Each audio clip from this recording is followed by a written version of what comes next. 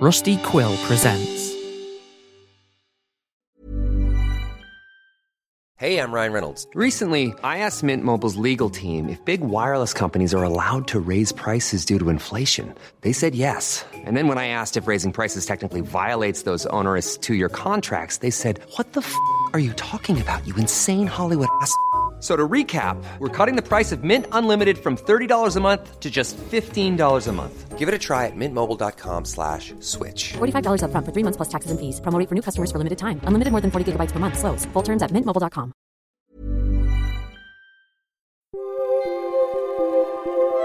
All's fair in love and war. Except that's not really true, is it? There are conventions we all must abide by. Lines we should not cross. Welcome back to Spirit Box Radio.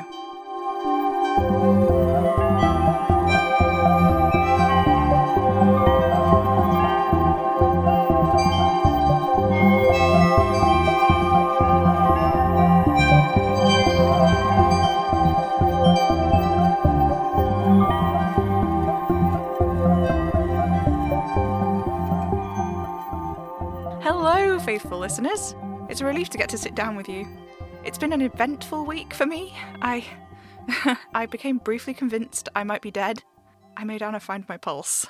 She was extremely concerned that I asked her to do it, but, well, I agreed to spend the night at her and her fiancé's house if she did it, so she did. I do have a pulse, and a temperature, and a blood pressure. Anna even has a blood sugar monitor, and my blood sugar is a thing that exists and is also fine. So I'm not dead. Or if I am dead, I'm dead in an extremely unusual manner, which appears to be very much like I'm not dead. Kind of like Oliver. No, I cannot let myself think about him, or it's all I'll do. It's bad enough that every time I fall asleep I see him. Sometimes I swear the bedsheets smell of him when I wake up. But he's never even been in my bed, and he's certainly never been in the spare bedroom at Anna and whatever his name is. Charlie? Ugh, who cares? I wish it was nice to dream of Oliver. I wish I dreamed about him like I think about him, which I allow myself to do sometimes because I think trying not to think about him entirely would make me think about him more. I only kissed him a handful of times, but somehow I can still... it doesn't matter. But when I dream of Oliver, it's dark and it's frightening. It's like what I saw of him in the crystal ball before I, made it explode or whatever.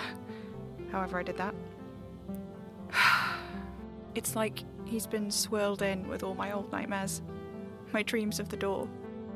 My dreams of the empty town. My dreams of... I don't even know. When I wake up, I don't remember. And it hurts me to try to remember them.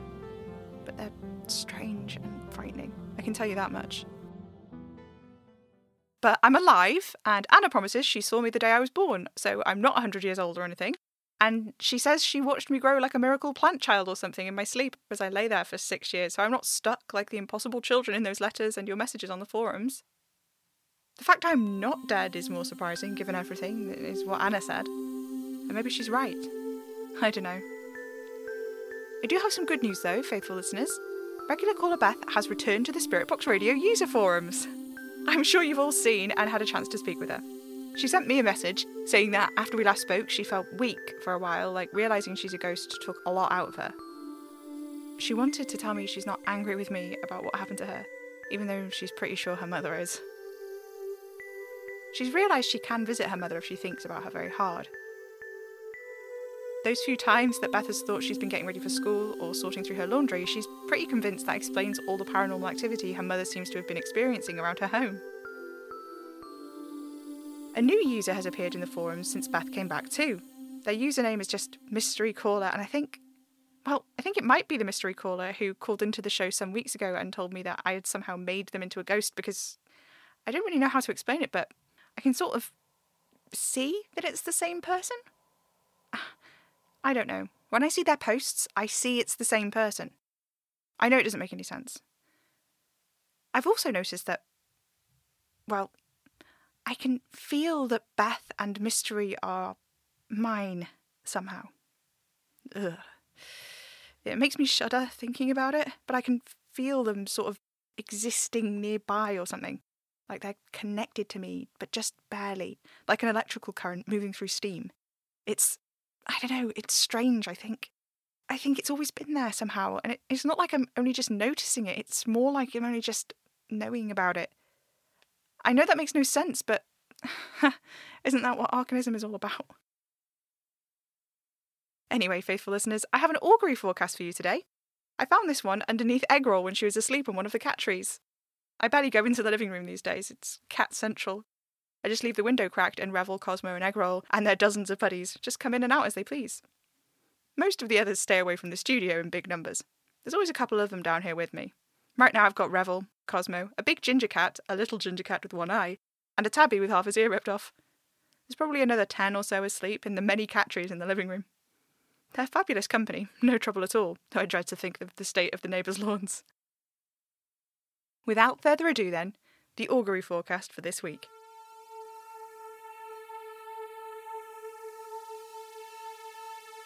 The sparrows shift to the centre of the bush. Avoid the centre of town on Friday. There won't be anywhere to park. If your name begins or ends with the letter K, do not answer the door between 5 and 10 on Saturday evening to callers that were uninvited. You have been warned. The dawn chorus breaks on a raven's cry. You're going to drop your book into the bath. Try standing it on its end with its pages fanned out. If you are torn between two options that seem of equal weight and importance, toss a coin and remember that one day the earth will burn into nothing, subsumed by the sun that at this moment sustains all life. And in the end, what matters is what you want, not what anyone else thinks, because life is fleeting and nothing is infinite. The magpie preens on the low wall in the garden. Soon the fates will allow him to fly again.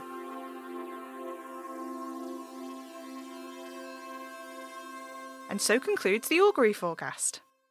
You know, I've long given up trying to work out where these come from. This handwriting is in blue ink. It's slanted but cramped and kind of scratchy looking. I don't recognise it at all. Oh, and speaking of things I barely recognise, for the first time in a while we've received a proper paper letter in the P.O. box. This one is from Nick. Just Nick. Well, anyway, I'll share it with you now. To whomever it may concern. That sounds overly formal. I'm sorry. I must confess, I don't actually listen to the show. Apart from a few ill-informed rituals in my youth, I've never been spiritually inclined, but my grandfather was. He was a lovely man, and he would always be up at this hour listening to the show. It was quite helpful for a while, actually. I used to work a late night shift at a bar, so I knew I could always call on him on the walk home. I'm getting slightly off topic, but this is still to do with my grandpa. He died a month or so ago. It was sudden, despite his age. As cheesy as this sounds, he always seemed so full of life. My grandfather didn't die under suspicious circumstances at all. He just had a heart attack, which then led to a stroke. It was sudden, but not suspicious. Honestly, it was a wonder how he'd lived this long in the first place. I think it was the pigeons that kept him going. He used to keep him in the Air Force, when they were still used. After that, he couldn't bear to let them go, so he started racing them across the country with silly little messages attached to their legs. I think that's what kept him alive for so long, really. The pigeons were a part of his youth, and they were all loved and cherished like his own children and grandchildren. When he died, he still had 4, Joe, Shirley, Thomas and Shelley. Even though he didn't like to pick favourites, I'm pretty sure he liked Shelley the most. Her feathers were less grey and more steely, and when they caught the light, they turned this perfect iridescent purple, like an oil slick. When I took over his duty of caring for them, I must admit I kind of saw what he did in her. She just seemed to stand a little taller than the others. When I opened the door to the coop, the others would ruffle their feathers and flap their wings. She never did. Just stared at me with those black beady eyes of hers. My point is, she's not easily startled or spooked like most pigeons, so that makes the events of the last few weeks very peculiar indeed. I let them out a few weeks ago, and Shelley didn't return that evening. This seemed a little weird, but in the notes my grandpa left, he mentioned that some of his friends live in Scotland and Ireland, so I assumed she might have just flown over to see a friendly face. As I expected, she returned the next morning. She was pecking rather insistently at my window when I woke up. I let her back into the coop, and it was only when she hopped through the window that I noticed there was a note attached to her leg. The note was not addressed to me, but to my grandpa. I say note, but this was almost a letter, the paper covered with the tiniest handwriting on both sides.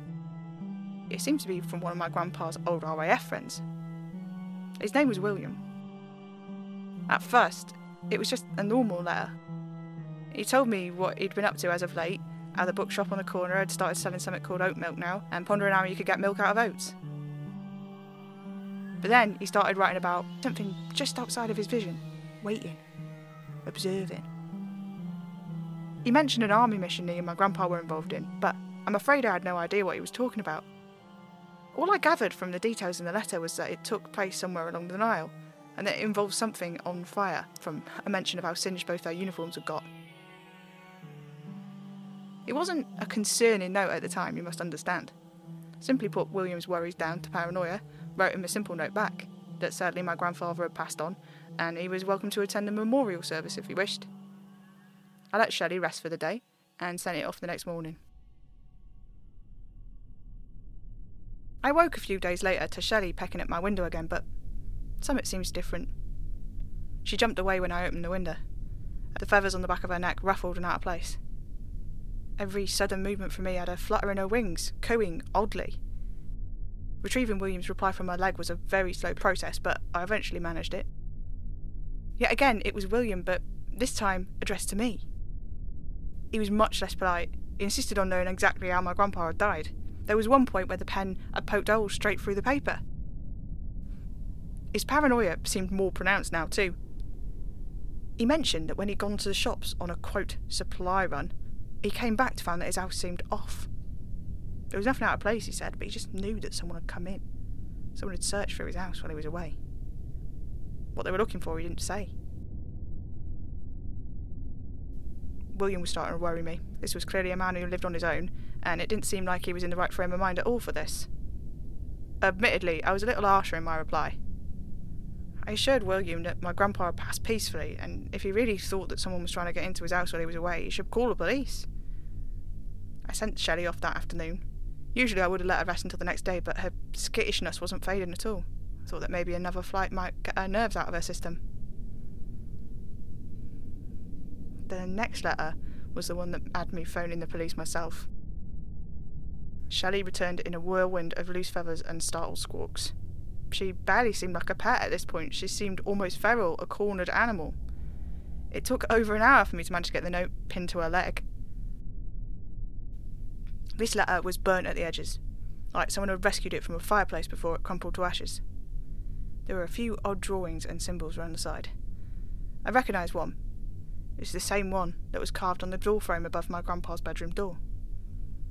The letter was from William again, but his handwriting at this point was barely coherent. But he said he was right about someone breaking into his house. He could hear things moving when he was alone now, a rustle of fabric, a creak of a foot on the stairs. He pleaded with me. I was the only person he could contact without alerting whatever it was it had found him. He begged me not to reply and to send help as soon as I could. The only part of the address that hadn't burned away was the house number. I did try to ring the police, but there's only so much you can do with just a house number and the name of a corner shop. After a few frustrated phone calls, I started searching for anything I could think of. Reported house fires, hospital admissions, even obituaries. It was only 3 nights later I found in the paper a report about William's disappearance. His one remaining family member said that he may be lost and confused. He never sounded lost and confused to me, for all the strangeness of his letters. I fell asleep in my grandpa's room that night. I was scared of something. I don't know what. The fear tightened around my throat, choking me. Suddenly, I was a scared little boy hiding under the covers again. My grandpa had helped me with my nightmares a lot, I recall. He carved this little symbol into my bed frame, told me he would protect me from anything lurking in the night. I guess I just wanted that peace again. I'm starting to think that was the only thing that kept me safe. I woke up to nothing today. Absolute silence. It crawled up my spine, slithered its way into my brain, gripped it with terror. Just that. Nothing. I only understood the silence when I went to check on the pigeons. The door of the coop was wide open, straw and pellets scattered all over the floor. I was sure I'd locked it tight the night before, but there was the padlock, locked onto the side of the door, but not buckled, but hanging open. The air stank like fruit and copper, like right before a storm. I barely stepped inside before it hit me like a brick wall, the stink of it and the faint buzzing of flies. There was Shelley, utterly still, spread across the floor on a bed of her own loose, blood-soaked feathers. Where there should have been the soft grey of her belly, there was nothing but a red gash of blood and broken ribs. Her poor withered heart shrivelled now as it faced the open air. Dew clung to her beak, but her eyes, God, her eyes. Not just carved out and kept, but gone. Like they hadn't been there in the first place. Her tiny skull was just feathers, no indents, no blood, nothing, just nothing. And every time I close my own eyes, it's all I see. I only write this to you now because the vet I'd called in the aftermath found a note attached to Shelley's leg. It wasn't in William's handwriting. It was sharp, each line a needle poking through and prodding at my eyes. It read, "No survivors." I'm terrified, and no one believes me. I'm fully convinced that maybe this nonsense of yours has some use after all. That protection sigil, that's what I presume it is anyway, it was the only thing keeping me from the same fate as Shelley. Summit knows that William was talking to me before he died. Knows what he told me, even though I don't have the first clue what any of it means. I think I may be being hunted. I need all the help I can get, magical or not. Please, help me. Nick.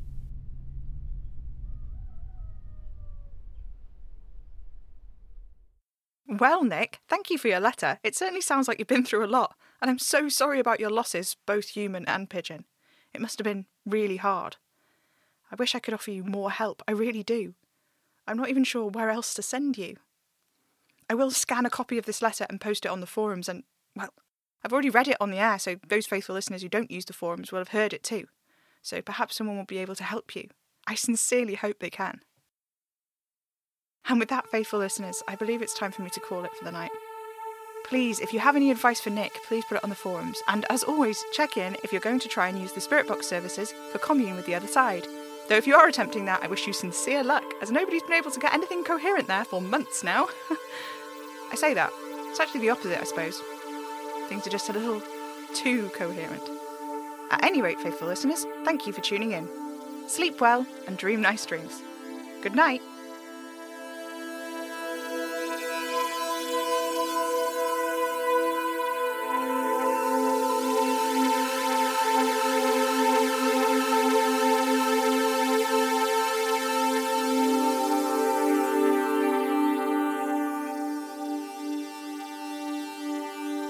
Spirit Box Radio is a podcast distributed by Hanging Sloth Studios under a Creative Commons Attribution 4.0 Share-alike International License. It was created by me, Pippin Ader-Major, the voice of Sam Enfield. Nick's letter about pigeons was written by Ripley. Music is by Maybe Wednesday. If you like the show, let us know on Twitter at Hanging Sloths or stop by our website hangingslothstudios.com.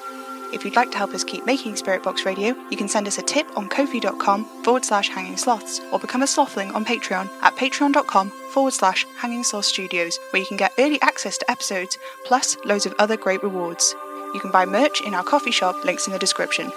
Spirit Box Radio is recorded in front of a dead studio audience.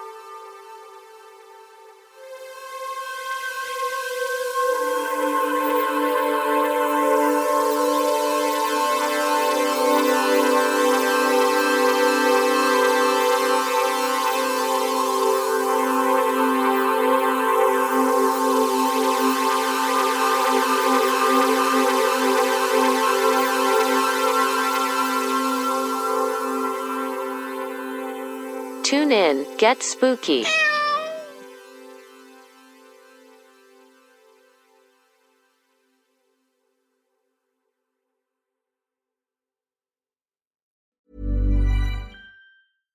Mom deserves the best, and there's no better place to shop for Mother's Day than Whole Foods Market. They're your destination for unbeatable savings, from premium gifts to show-stopping flowers and irresistible desserts. Start by saving 33% with Prime on all body care and candles. Then get a 15-stem bunch of tulips for just $9.99 each with Prime. Round out Mom's menu with festive rosé, irresistible berry chantilly cake, and more special treats. Come celebrate Mother's Day at Whole Foods Market. Summer's just around the corner, so give your body the care it deserves with Osea's best-selling Undaria Algae Body Oil.